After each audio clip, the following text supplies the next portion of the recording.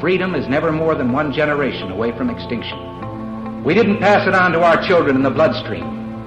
The only way they can inherit the freedom we have known is if we fight for it, protect it, defend it, and then hand it to them with the well-taught lessons of how they in their lifetime must do the same. And if you and I don't do this, then you and I may well spend our sunset years telling our children and our children's children what it once was like in America when men were free. Welcome to episode 119 of Gun Freedom Radio, where we engage, we educate, and we inform. We are brought to you by azfirearms.com, your nationwide hometown gun shop. I am one of your hosts, Cheryl Todd. Oh, that's right. Hi, Cheryl. Hey, Dan. I'm the other guy. What's your name? This is Dan. We got a great show today, and I'm just wondering where you got this theme from, but the theme today is we don't need no thought control. Well, you say it way cooler than I do, and so I'm going to pause for just a second so I don't have to piggyback right on there and just tell folks that we are recording quite early this time. We are in the studio on Wednesday, July 11th. This show won't air until Saturday, July 21st, and so if some big news event happens between now and then, we're not ignoring it. It just hasn't happened yet. All right, so as Dan said, our theme today is we don't need no thought control. Now, I'm not nearly cool enough to do that famous lyric justice, but if I was cooler, it would sound as ominous as it did when the rock group Pink Floyd growled it as a warning to not give up our psyches to whatever is popular at the moment.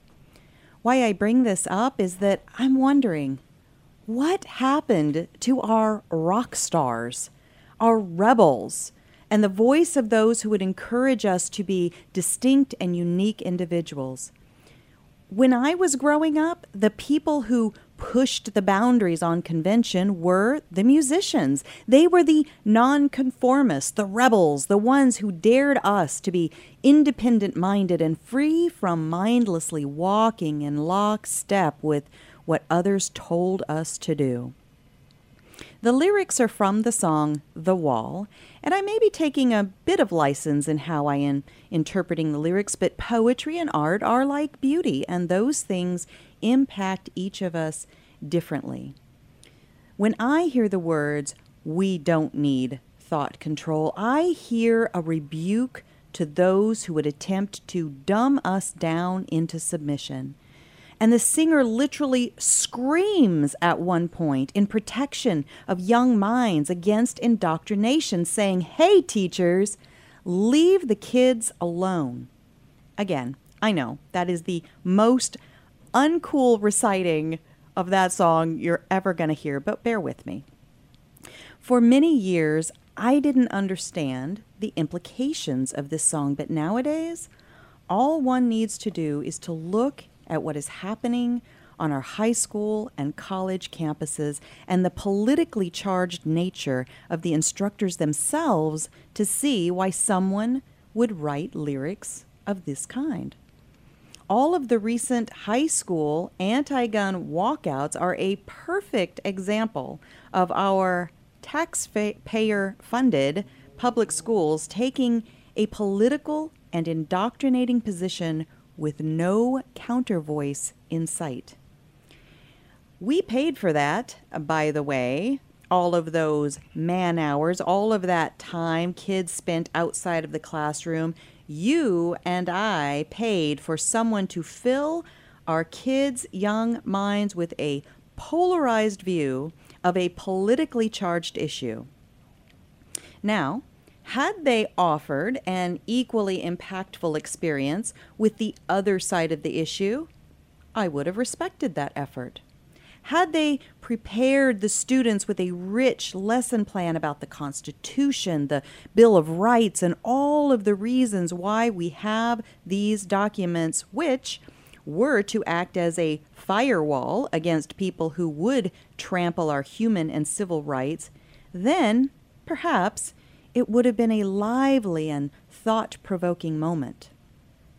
But as it played out, it was indeed an attempt at thought control. Charge the students up with emotion, feed them one side of an issue, give them no reference point for why we even have our rights, and tell them to demand that we have too many rights and can't be trusted with those rights, and we need daddy government to take those rights back. That is manipulation and propaganda. That is thought control.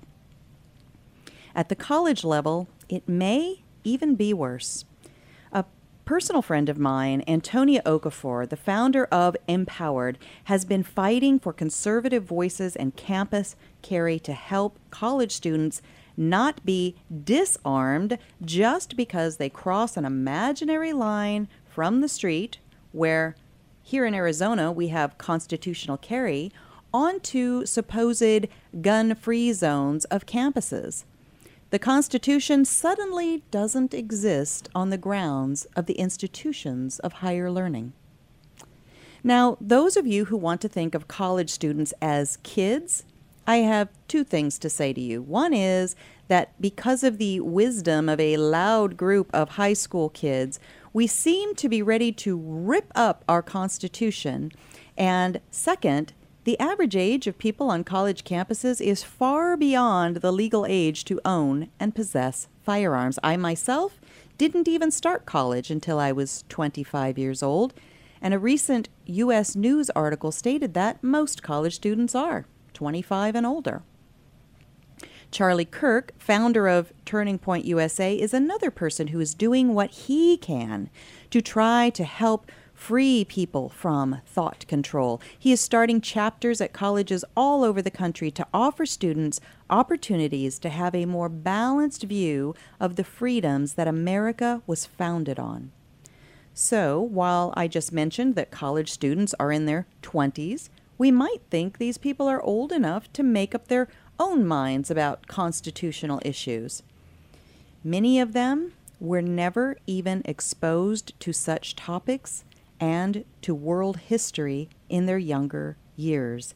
They have been steeped for their entire educational career in one ideology, which leans toward hating America, having no concept of historical events, and hearing ad nauseum that guns are bad.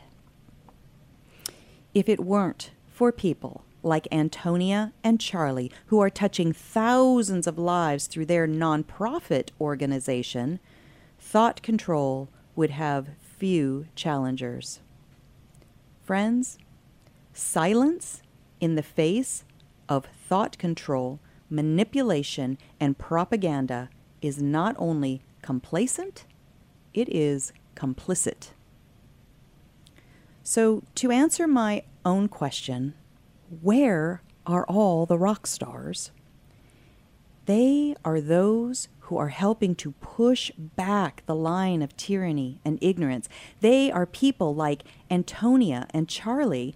The rock stars are people like you, who instill in your children and your children's children the lessons of history, the messy, uncomfortable, and painful lessons of our history, so that they will not have to repeat those lessons in their lifetime. So keep prying the chains off your own thinking, and I promise that I will do the same as we fight every day to remind ourselves and our future generations that we don't need no thought control. Dan? Cheryl, if you don't eat your meat, you can't have any pudding. How can you have any pudding if you don't eat your meat? How did I know that was coming? How did I know that? I've never heard that song before. Oh, yeah, whatever. Mister, I can name that tune in less than one note. Yeah, but I can't remember your name, or I This can't is the remember other truth. stuff, and it's frustrating because I know that, but I don't know. On the drive down here today, she goes, "I don't think that's how it goes." I said, "I know that's how it goes." You dare And so to she doubt looked me? it up, and it was word for word. She goes, "Oh, I thought they said, "How can you eat your pudding if you don't eat your pudding?" I am not. I said can I you am eat- not cool enough. Oh my goodness, I'm getting the looks of I incredulity. am so glad here. she doesn't write songs." How can you eat your pudding if you don't eat your pudding? Out. I've just been expelled from the studio. Oh, I'm so sorry. Pink Floyd, we're sorry for that, but Yes. we'll teach her, okay? Hey, we got a great lineup today. We have Maj Toure. He's the founder of Black Guns Matter. He's going to catch up with us all the things he's been doing the last few months and what he's got on his books for the rest of 2018. I'm excited to talk to him today. Always. We have Stephen Holbrook, an attorney with excessive knowledge and the historical underpinnings of the Second Amendment and practical knowledge of litigating in his rapidly evolving area of law. And he is heavily involved in both the Heller and McDonald court cases. He is also the author of several books, and his writings includes topics such as gun control in the Third Reich and the Founders' Second Amendment, a newly released book, Gun Control in Nazi-Occupied France. Mm-hmm. That's going to be exciting. I am excited about that. Our second hour, we have Matt Best, the vice president of Black Rifle Coffee. Matt joined the Army at the age of 17 and deployed 5 times to Iraq and Afghanistan with 2nd Ranger Battalion, 75th Ranger Regiment. After leaving military service, Matt deployed to a variety of areas overseas as a contractor over the course of 5 years with the CIA. He is here to talk about the mission of Black Rifle Coffee Company. We also have Patrick Rothwell. He's a director of government relations, federal affairs for NSSF. We also have Tiffany Derby Dillon. She's a director for 5.11 Tactical, as well as amateur shooter, amateur hunter, and believes in farm to table and is the lover of the Constitution of the United States of America. That's 511 Tactical. So 511. now I get to expel you from the studio, sir. I see a 5 and a .11. It's 511 Tactical. That's okay. We will also have our Responsibly Armed Citizen Report and maybe Dan's commentary. About Cheryl and her lack of music knowledge. Don't start. We get to go on vacation soon. So let's get into that vacation mode. It's just another brick, Cheryl. Just another brick in the wall, dude. Just another brick in the wall. All right. Stick around. We got a great show.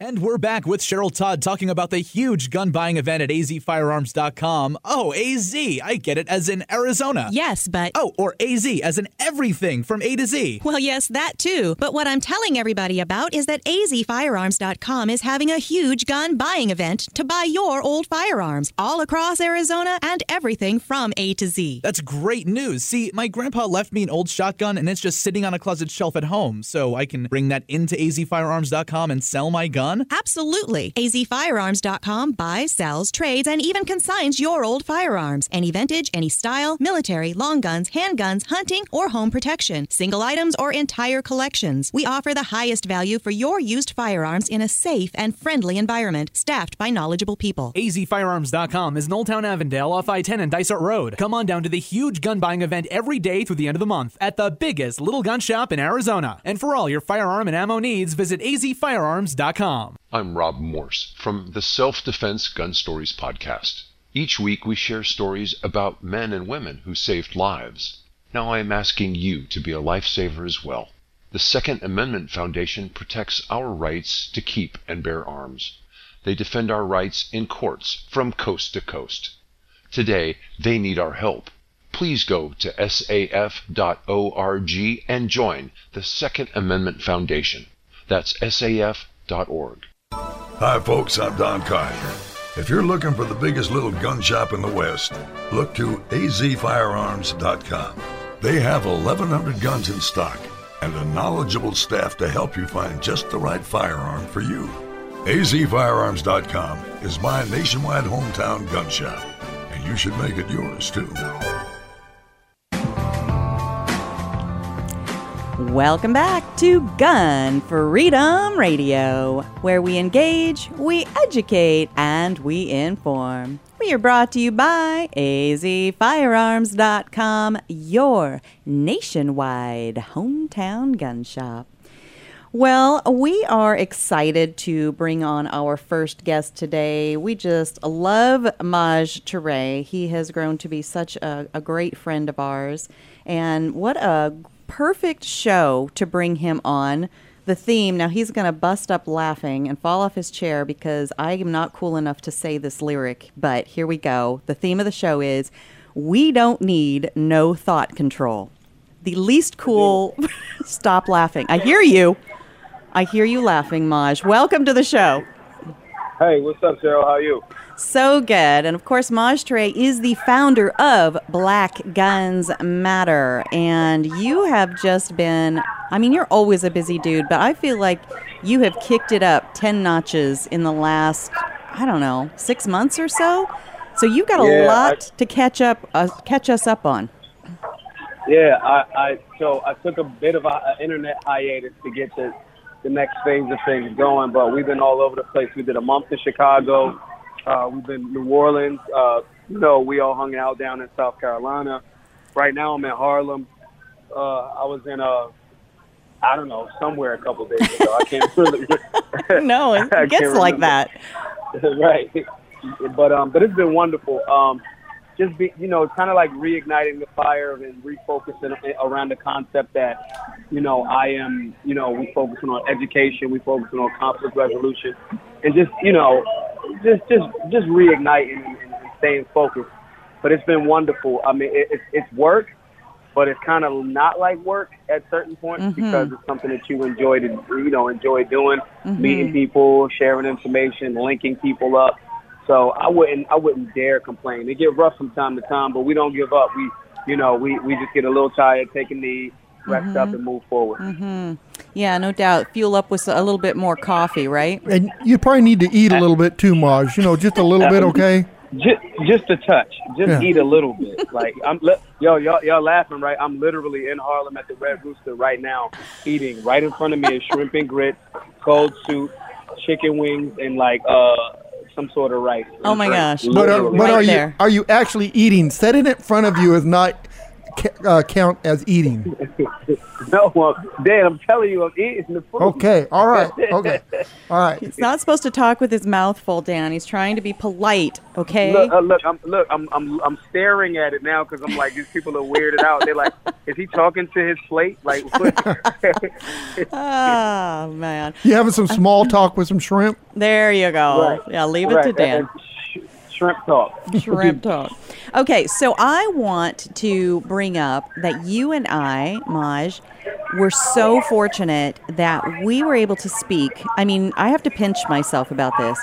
We were asked to speak on the steps of the Supreme Court building of the United States of America to help celebrate the 10th anniversary of the landmark Supreme Court case, Heller versus D.C. Like, you're cool enough that makes sense. I keep pinching myself that I was asked to do that. No, listen to me. Y'all are cool enough that makes sense. I'm in my head like, really? They know what I'm doing? But it's awesome. It was an amazing situation. First, Cheryl, I want to give you props for having so much class and dealing with a lot of those young people that didn't really understand what was going on. Thank you. If the people that don't know, they guys, a lot of young people were there. They were protesting, but they didn't understand that we actually aren't on different sides. Right. And so they shouted and things of that nature. Dan turned around and punched somebody in the head. No. Threw him in the middle of the street. Trust me, in his mind, he probably was. But he was very. You both were very well behaved. So you were speaker and part-time security guard. Yeah, absolutely. And I just, Cheryl, the grace that you, exerted there, I just got to give you your props for that. But, and outside of that, it was an amazing time. It was an amazing event.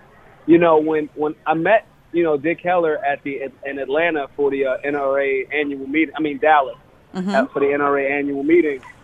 And I was just amazed that he knew who I was and then reached out and said, hey, I want you to come do the same thing as you. These are people that we run into because we have our, our regular lives, our regular family. But these are like Second Amendment superstars. Mm-hmm. And when they're like, oh, man, hey, I want you to come do that, it's something that you're appreciative, obviously, but you're still taken aback because you're like, oh, wow. And, yeah, it absolutely was amazing. It was. And then what I so appreciated about the way that you spoke, because you're always so passionate and you're always so powerful in your message, and you just speak extemporaneously. And I've got, mine is scripted out and it's, very nailed down. You just speak from your heart and it just flows and it's so impactful. So I loved that. But then after you spoke, you went and you touched individual people, like you engaged them in conversation, because really that is where we are going to make the impact. That is how we're going to touch hearts and minds, is when we engage in a one-on-one fashion or in a small group fashion, and that is where you have been so effective and so impactful since you started this journey. I mean, what is it? It hasn't even been 2 years, has it? No, it hasn't been 2 years. The funny thing is, and it depends on, what day of the week you ask me. So, for example, if I'm getting grilled and it's like, oh, man, this has been 20 years. Yes. But that's like very rarely.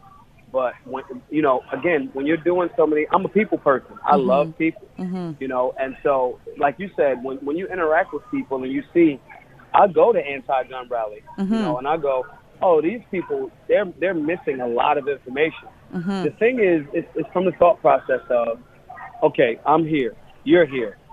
Neither one of us is saying, yeah, more death. Death is cool.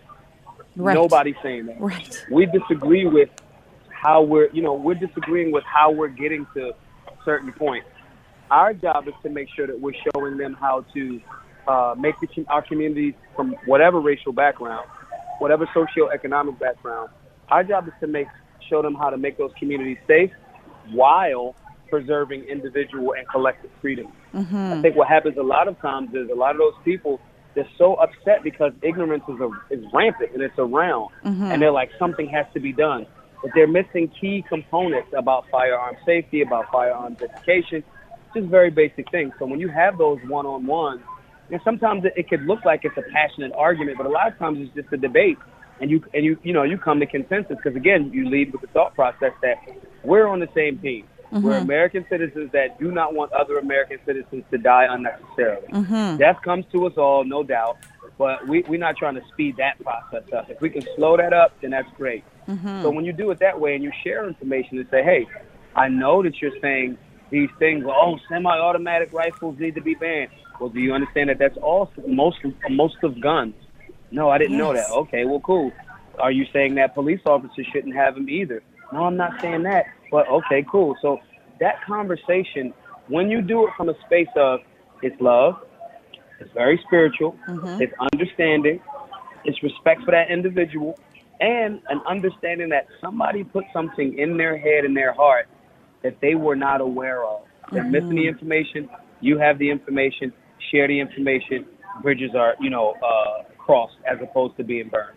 It's so true. And so, again, keeping with the theme of, pushing back on thought control, that's something that you really work with in the communities that you're going into, because, there's not only, sort of this, this is what you're supposed to think, and generationally, this is the way you're supposed to vote, and, all of these kinds of things. So you're not only unchaining people from this way that they've been programmed, but you're also, I don't think this is a real word, but I'm going to make it up, you're unignorantizing people, I'm tweeting that. That's new. I promise you that's going to be a new hashtag. I love it. It's yours. Yeah, unignorantizing people. Yes. That's true of what's happening. The thing is, yes, and I would add to it. The reality is they're unignorantizing themselves, being presented with new information from a source that they don't initially distrust. The beauty of, the work that we're doing is We from the community. We in the community. We know the language. We know the energy. We know the vibe. And we're presenting new information and new language that is allowing, urban America, for the most part, again, regardless of your racial background. If you're not rich and if you're from the hood, regardless of your skin tone or complexion, you probably have been hit with a certain, conditioning. With that being the case, because we're from that same space and we're not running up against a certain level of initial defense, what happens there is we're allowed to present the information to people, and then they can unignorantize themselves. You can lead the horse to water, but you can't, make him drink. You can give a dummy a book, but you can't make him think. And it's the very same thing. There's a lot of ignorance and misinformation, and because we aren't triggering their defense mechanisms initially, and then plugging them with people that generally may have, triggered their defense mechanisms. Once that form of trust and understanding is there, they're applying the information. You cannot re-plug back into that matrix with that type of person. Amen. You cannot, and it's been wonderful to see. Amen. I mean, and just to follow your Instagram feed and to see the comments that people make. When I first started following you a little over a year ago, there was so much hate and so much ignorance and so much nonsense that people would throw at you, and it was race-based commentary and all that kind of thing. And I've seen that shift and change, and so you have either unignorantized a whole bunch of people, which I believe you have, but I think you've also been very good at just kind of like, people know that they're not going to bait you. You're not going to take the bait and get all triggered and get all emotional and let them steal the conversation. Absolutely. Emotions are energy in motion. It's just energy moving a certain way. And when you're in your car going really, really fast, to try to shift, I'm going too fast. It's like, for example, when I used to drive, I try not to drive now as much as possible. But when I'm driving, and then let's say if I'm doing a 5 or 10 miles over the speed limit, I know I'm being safe, but 55, I'm used to driving 65. 55 is a little slow. I might be doing 65. If I see that state trooper up there, if you slam on the brakes, you're definitely going to get pulled over. Because you're going to go, not only are you going to slow up real fast, but you're also going to make noise. You're going to alert the police officer that might have been in the squad car not even paying attention to you. The smartest thing to do there is to just let off of the gas. Just let off the gas. When you run into those people in those situations, their energy is in motion. For me to hit them with a harsh brick wall initially is getting them moving at 70, 80, 90 miles per hour. That energy is in motion and putting them up against the brick wall of fact. You're helping them emotionally crash. That doesn't really help you or them. What you do is you get in the car with them. You move at light speed. You hop in the car with them. And you just help them take their feet off the gas. That's it. And we'll slow up together. That slowing up is letting them understand that this isn't a sprint. This isn't a drag race. This is a marathon. It's a marathon. And we're in this car together. We're in this car together. We're in the same country. We've been hit with different levels of ignorance, different levels of misinformation. And when you start finding out about those things, white guys, black guys, Asian guys, white women, black women, it doesn't matter. When you start finding out about those things where you've been miseducated and misinformed, your energy moves very fast in a very quick motion. Our job is to, turn that speed into consistency. The best part or capability of doing that is I don't want to be outside speeding next to you. I got to get in the car with you. And because you see I have a vested interest because I'm in the car with you, if you crash, we both die. And if you care about humans at all in any way, shape, or form, even if you're a little frustrated with yourself right now and things, hey, do you want to kill me too? No, I don't want to kill you too. Okay, well, let's take your feet off the emotional gas. Let's slow down. Let's get to our destination. Destination's freedom. We got plenty of time. Amen. We're in this car together. We can talk about these things. Okay, you drove through one state. There's 50 some odd states, territories left. We can see all of this together. Let off the gas. You know what I mean? I love it. And that's when we'll make some progress. I love it. All right. Well, we're going to run to commercial, and you get a chance to take a bite or two of food. So Dan will feel better that you're getting healthy, that you're getting your Wheaties in. And we're going to come back in about 2 minutes and pick this conversation up. Maj Toure of Black Guns Matter. Stick around.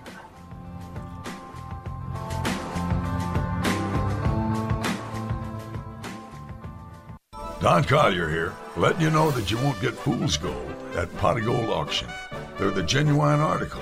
Pot of Gold auctions off guns, coins, jewelry, and antiques of every kind. Stop in and see my friends Dan and Cheryl Todd in Avondale, Arizona for some live auction action. Or check them out on the web at potofgoldestate.com. Auctions take place the first and third Tuesday of every month and are full of a great mix of antiques, collectibles, jewelry, guns, and coins. Visit our beautiful air-conditioned showroom off the I-10 at Dysart Road at 215 East Western Avenue in historic downtown Avondale. You will find a friendly and knowledgeable staff, comfortable chairs, and we even serve free birthday cake at every auction. Or bid from the comfort of your home at potofgoldestate.com.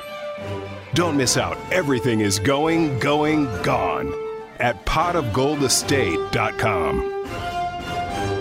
Hey everybody, this is Joey Rocket Shoes Dillon, world champion gunslinger and Hollywood gun coach. In the Westerns, there's always a good guy and a bad guy, and sometimes the ugly guy. And I always root for the good guy, which is why I'm here to tell you about the good folks over at azfirearms.com. They are straight shooters and always give you the best deal in town. azfirearms.com is the biggest little gun shop in Arizona and have something for every single gun enthusiast. Long guns, pistols, hunting, military, law enforcement, home protection, you name it. And when you've got some guns to sell or trade in and trade up, azfirearms.com are the folks to see. Geez, they bought a cannon once. They are family-owned and operated, friendly staff, courteous, totally reliable. azfirearms.com will give you the best value for your used guns. So stop in, see my friends Dan and Cheryl Todd at azfirearms.com in Old Town Avondale off the I-10 and Dysart Road, and tell them Joey Rocket Shoes Dillon sent you. Welcome back to Gun Freedom Radio, where we engage, we educate, and we inform. We are brought to you by azfirearms.com, your nationwide hometown gun shop. And this show is a proud member of the Self-Defense Radio Network. Find out more and check out all of the great content at selfdefenseradio.net. All right, we are going to pick our conversation back up with Maj Toure of Black Guns Matter. And you get a bite to eat, take a quick drink of some tea or something. Maj, you ready to roll? Tea. I had some sangria. Well, you know, I like I said, I will be right there. So that sounds amazing. So we were talking about, our theme, of course, is we don't need no thought control. I've stolen it from Pink Floyd, The Wall. But it's so fitting for right now what's happening in a time in history when we have a generation and a half or maybe two of people that have come through educational systems where we're not taught civics anymore. We're not really taught American history. Everything's become very politicized. And so then when we have this group of rights restrictors out there who are screaming and yelling, trying to take our Second Amendment rights or chip away at our Second Amendment rights, we don't hear it and see it for what it is. And that is that they want us to ask their permission for our rights. They want a permission-based system. And people like you and I, the way that we're built and we know our history, we're saying, oh, no, I don't need to ask your permission. Yeah, that car will crash. Yeah. Yeah. We're hitting the brake on that. Full stop. I think what happens a lot of times is, like you said, Cheryl, so many people are so removed from that history and that understanding, and even when you tie it back into people of color, we've been told, oh, that history, has nothing to do with you because of the ugly parts of our history. Right, which there are ugly parts. Yeah. Right, and going, hey, there's some ugly parts, but this is where I live right now. there's a attempt to make sure that people don't feel attached to this particular thing, you know. And if you don't feel attached to it, whatever we do to it is okay, because you don't feel like you're involved with it. But it's absolutely what it is. And I think what happens a lot of times is, you know, it's easy to hear, you know, 40, 50, 60-year-old white guys saying, they're trying to take our guns, and they've done an effective job on the PR side to make those guys look like they're crazy. I'm here to say those people are not crazy. The other side just does it, you know, like you said, they're getting you to agree to permission by attrition. Slow moves, one at a time. You know, it's like if you have a drop of water, it can erode a rock over time. You know, and that's what it is. We got to have better recollection of history. We have to keep, strengthen our memory, and we have to make sure that certain things are non-negotiable. Some things are non-starters, you know. And I think there's a respectful, pop culture friendly way of doing that I think for a very long time the Second Amendment community has not engaged in to make it more normalized, because it is normal. You know, I said on an interview not long ago that there was a time where, you know, all of America was constitutional carry. Yes. This happened. None of us, for the most part, you know, are old enough to remember that time. But there was a time. And every time that there's been incremental infringement on that constitutional carry of America, one, it's always been race-based. Two, it's always been to further, you know, circle the wagons around our freedom. Even if something is, I mean, if you want to take it, you know, you guys know my philosophy is all gun control is racist. Yes. But if you want to take it outside of black people, if you want to talk about the Gun Control Act, that was under the guise of making, all Italians are gangsters and the mafia in Chicago right after the St. Valentine's Day massacre, and that's how they pushed that. You know, and at the time, you know, Italian immigrants to this nation, Irish immigrants to this nation, were also looked at as subservient citizens, second-class citizens, and things of that nature. So every time that there's been an infringement, it's been based in, you know, some sort of race, some sort of racism, you know. And I think when we step back and look at the whole elephant, as opposed to being close up to the elephant, we see that bigger picture, and we see how they'll use different racial groups at different times to push for further, you know, restrictions on our human and natural right to defend our lives. And that's how we got to expose that contradiction to the maximum degree. Well, and that is what you are so brilliant at, and with your Black Guns Matter movement is what it feels like. It's not just an organization. I mean, it's a movement. You are going into communities. You are engaging people one-on-one in small groups. You have classes. And one of the things that you do that is so needed, I don't know if anybody else is doing it, but conflict resolution, teaching people. We all get heated. We all get emotional. We all get mad about this, that, or whatever. But what do we do with that? How do we move towards conflict resolution? And I just have to say that I saw a headline recently that, first let me preface this. You've just spent a ton of time in Chicago, Illinois. Now, Chicago, Illinois is known for what? Gun violence, right? It's known for many, many murders, like every week, every weekend. And over the 4th of July weekend in Chicago, after, by the way, you just spent a ton of time there working with people in communities, these small groups and communities, the headline was, I think there was 0 shootings in Chicago over the 4th of July weekend. Yep. There was no fatalities over the 4th of July weekend, and that has not happened for 3 years. Now, on one level, you go, so that's how it's supposed to be. But Chicago has an extreme disease of human rights violations in the form of gun control. And so when you have extreme diseases, the rehabilitation is slow, as well as you need an extreme treatment. So that's why we wanted to focus there for, a month and some change. But yeah, that headline is correct. For the first time since 2015, there were no fatalities in Chicago over the 4th of July weekend. So did the mayor announce that gun control is finally working? No, let me tell you what he said, Dan. He says, it was due to the increased police presence. And in my mind, I'm like, there is no police presence in Inglewood. Right. There is no police presence on the south side for the most part. The police presence was increased in places like the north side and downtown Chicago, in the Loop, and places like that. It was not where we are. And the police presence was not increased at nighttime, dark time, where most of those shootings and homicides happen. You know, you were slowly teaching people to learn to defend and protect themselves, and that will change that whole routine about shootings every day in Chicago. If people would learn to defend themselves, that would stop. Eventually, it would stop. Yep, because then you have, let's say if it's the same 1,000 dudes doing the shootings, like throughout the whole city.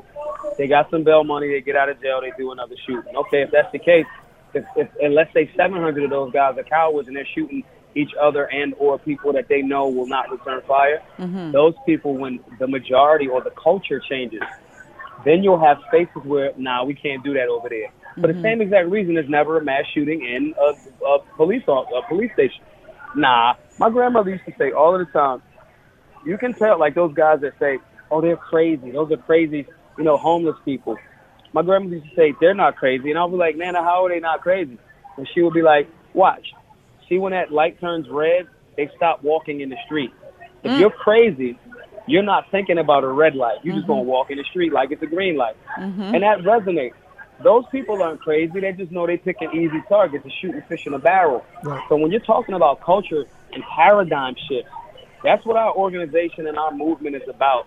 We are changing the mentality of people.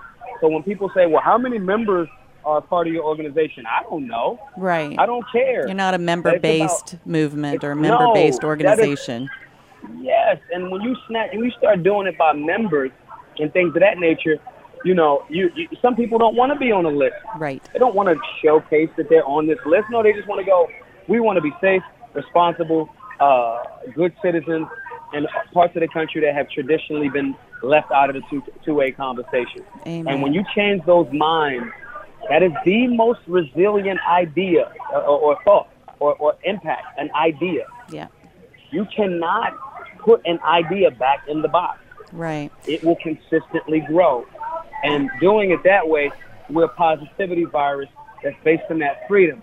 And then you get that paradigm shift, the culture shift changes, then you start to see the numbers and the statistics follow that. So in essence, okay, we're in Chicago for a month and a half. At least even if over the weekend, I don't care. The reality is not one person was murdered over that holiday weekend. For someone who that would have been their father, their daughter, their son, their cousin, for that person, that makes a world of difference. And that comes from that culture and paradigm. I love it. Hey, we've got to run, and you can get back to your lunch. But just before we do, Black Guns Matter, you are a donation-based movement, a donation-based organization. And, you run on that fuel, and you're doing this good work on that fuel. And sometimes it's $5. Sometimes it's 5,000. So you've had some incredible donators. And donations. So just as we go out, tell folks how they can reach out to you, learn more about what you're doing, and help with a few extra dollars. Absolutely. Anybody that, is moved in any way, shape, or form today by, the stuff that we're talking about, please, again, like Cheryl said, if it's $5, 5,000, shouts to Pete Brownell, shouts to the National Shooting Sports Foundation for their $10,000 donation. Yes. Shouts to you, Cheryl and Danny, for your consistent and positive support. Shouts to Pot of Gold Auctions. Shouts to azfirearms.com. Because you guys have made those donations and supported me in ways that no one else has, period. I don't care if it's just mentoring, and that needs to be said. But anybody that wants to support monetarily, especially you rich guys and women that are listening, our donation, you can make donations at GoFundMe.com/Black Guns Matter. We give shout-outs to every single person, to every single donation, and that's how we keep the work moving. And thank you all, you guys and women that have already donated, for the recurring donors, as well as, beginning donors. Thank you so much, tremendously. It's wonderful work you're doing. It's legacy work. It's going to change the dynamics of our children and our children's children, and it's incredible. It's priceless. So, Maj, thank you so much. We will talk to you soon. Thanks, y'all. I'll see y'all in a bit. All right, Danny. All right. See you. Bye-bye. Bye-bye. Maj Toure, Black Guns Matter. Awesome. All right, stick around. We still have author Stephen Halbrook on the other side of these messages. He just wrote a new book called Gun Control in Nazi-Occupied France. Stick around.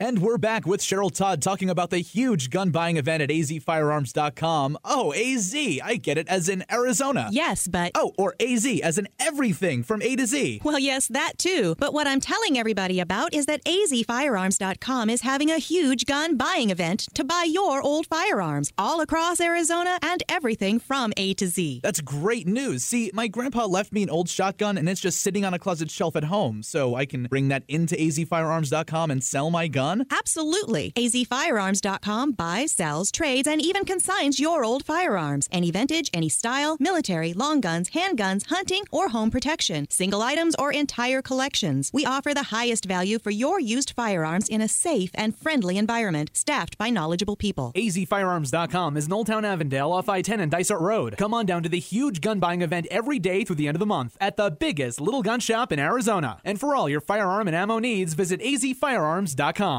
I'm Rob Morse from the Self-Defense Gun Stories podcast. Each week we share stories about men and women who saved lives. Now I am asking you to be a lifesaver as well. The Second Amendment Foundation protects our rights to keep and bear arms. They defend our rights in courts from coast to coast. Today, they need our help. Please go to saf.org and join the Second Amendment Foundation. That's saf.org. Don Collier here, letting you know that you won't get fool's gold at Pot of Gold Auction. They're the genuine article. Pot of Gold auctions off guns, coins, jewelry, and antiques of every kind. Stop in and see my friends Dan and Cheryl Todd in Avondale, Arizona for some live auction action. Or check them out on the web at potofgoldestate.com. Thanks for sticking around. You are with Gun Freedom Radio, where we engage, we educate, and we inform. We are brought to you by azfirearms.com, your nationwide hometown gun shop. Well, if you've missed any portion of today's show, please go and check out the entire thing at our website, gunfreedomradio.com. Click the On Demand tab, and you can binge listen to your heart's content all 118 other episodes that we have there. And if you want to put faces with voices, click the Guest tab. You'll find a guest page with pictures and bio and links to the works that people do that we have interviewed on this show. Spend some time there. It's a wonderful resource, and we don't hate it when you spend some time there. So, all right, our next guest is Stephen Halbrook. He's an attorney with extensive knowledge of the historical underpinnings of the Second Amendment and practical knowledge of litigating in this rapidly evolving area of law. And he was heavily involved in both the Heller and McDonald court cases. He is the author of several books, and his writings include such topics as Gun Control in the Third Reich, The Founders' Second Amendment, and the newly released book, Gun Control in Nazi-Occupied France. We are excited to have you on. Stephen, are you with us? I'm with you. Thank you so much for having me. Absolutely. And this is such an important topic, because if we don't know our history, we are destined for somebody somewhere to have to repeat it. And it's so important that we have people that research it and keep bringing it freshly in front of our eyes like you have. And I just really appreciate the works that you do. Well, history doesn't always repeat itself, but it does frequently, and you have to really be careful what you wish for. And that kind of takes me to my first topic, because a lot of people wish for this thing called the universal background check. And that might be one of those that we need to be careful about, because those require gun registration in order to be effective. Are there historical lessons to be learned on that issue that maybe we'd find in your newest book? Well, yes, the book, Gun Control in Nazi-Occupied France, was a perfect storm for gun registration and gun control.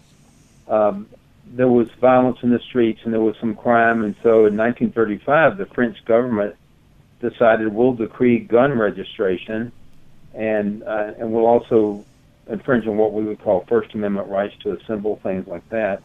I mean, what could go wrong?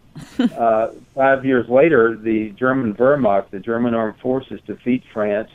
Everywhere they went, they put up posters saying that if you don't turn in your guns within 24 hours, we'll execute you. Oh, my gosh. And by the way, I didn't make that up. You can go to the Museum of the French Resistance in Paris, and you'll see one of those posters. Oh, my gosh. And then France, when they surrendered, they said, well, we'll administer the policies of the German army, and the French police had the registration records.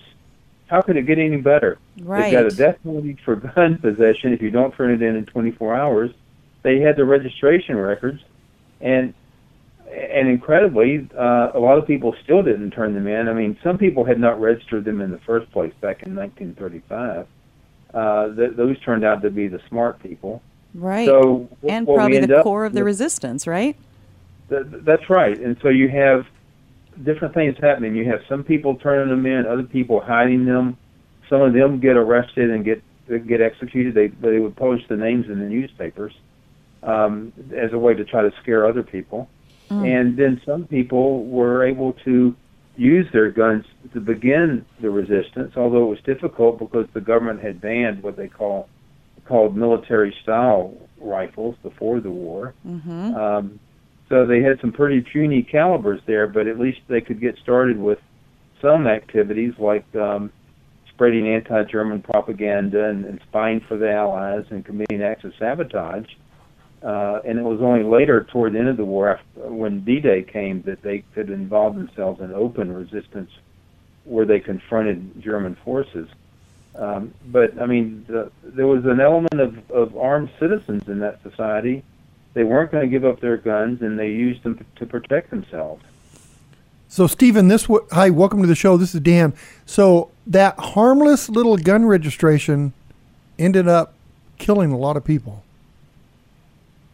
That's right. And one incredible fact about this is that the Prime Minister of France in 1935, who decreed gun registration, was named Pierre Laval. And after the Nazis came, he was the chief collaborator with the Nazis.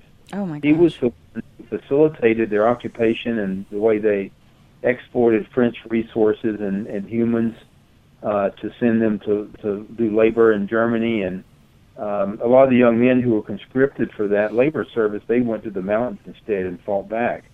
But Laval became the most hated person in French history, and they tried him after the war and executed him for his treason to the country. Wow. And so that's just amazing to me. Now, so when they did this gun registration, they had no idea that Germany was going to invade them at the time, right? No. Anytime, though, a government wants to register guns, it means they don't trust the people. Right. Mm-hmm. My previous book, Gun Control and the Third Reich, showed how that Germany itself decreed registration before the Nazis came to power, and then the Nazis were able to use those registration records against their own people who they wanted to disarm, like the political opponents and the Jews. So, we have registration in some places in the U.S., and what could go wrong? We don't have a tyranny and we don't have an invasion, but we have a Second Amendment for purposes of what if these different things could happen. So, and we have historical evidence that those things do happen. So it boggles my mind that people are just so ready to say, oh, it's just common sense gun control. Yeah. It just, don't we all agree?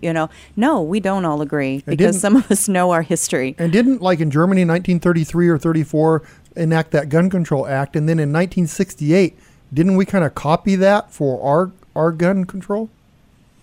Well, there were similarities, but what's fascinating is that there were proposals, believe it or not, to actually register all guns in the U.S., and they debated what had happened in Nazi Germany and the occupied countries, and the supporters of registration acted like none of that ever happened.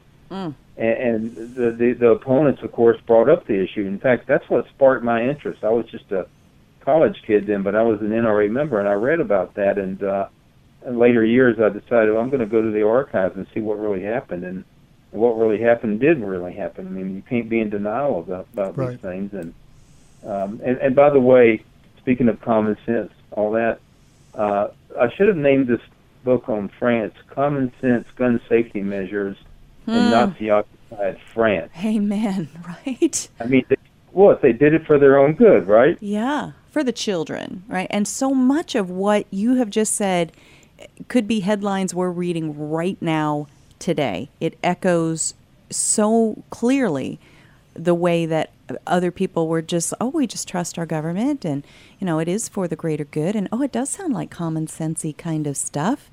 And then literally, I think since it happened generations ago, it just washes over people. But if you stop and think about that someone had to make the decision sitting at their dinner table with maybe their pistol, their little .22 pistol in front of them, and mom and dad are trying to decide, what do we do? Do we turn it in, or do we risk that they're not really going to execute, kill us, make our children orphans? They had to have these conversations and live through whatever they decided. It sends shudders through me, and it washes over other people, and I just think that's unfortunate. And Stephen, I also want to say, if there wouldn't have been no gun registration and the Nazis invaded France, it may have been a completely different picture if the people could have defended themselves with their own guns. Well, there were some who didn't register them. They disobeyed the requirement. They buried them or they hid them in different places.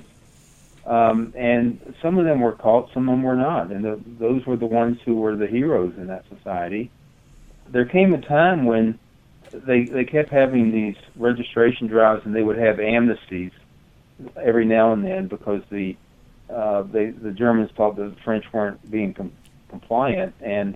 But then the SS head determined that, I'm not going to decree any more amnesties. They didn't turn hardly any in. Mm-hmm. And what's incredible is that people would defy even the death penalty. What does that tell you? Mm-hmm. They're even going to take their chances of being executed.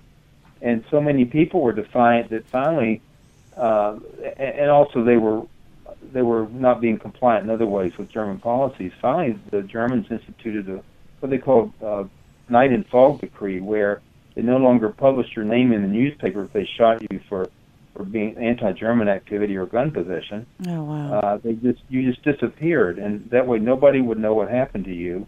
Wow. You might have been executed. You might have been sent to Germany to a concentration camp or a work camp. Right. But even no matter what they did, there were some French persons who would not comply. And by the way, they did that in every country they occupied. Exactly. Hey, we are already out of time, but we have so much more that we want to talk with you about. We're going to have to ask you back on, and I hope you will come because this is so important. But Stephen Halbrook, as we go out, will you please tell folks how they can learn more about our history from a reliable source and buy your books? Well, my website has the information, StephenHalbrook.com, StephenHalbrook.com. You can get the books off of Amazon or any other bookseller that you wish. They're widely available. Gun Control in Nazi-Occupied France is the latest book. But I encourage your listeners to look at the website and see what else is available. Absolutely, and we're going to have you back on soon because this is, like I said, what you're talking about happened in 1935 in France with the Nazis. It could be today's, it's just echoing what's happening today. It could be our headlines. So thank you again so much. We will definitely be talking to you soon. Stephen Halbrook. Bye-bye. Glad to be on the show. Take care. Thank you. Bye-bye. All right, stick around. We still have an entire second hour just after these messages.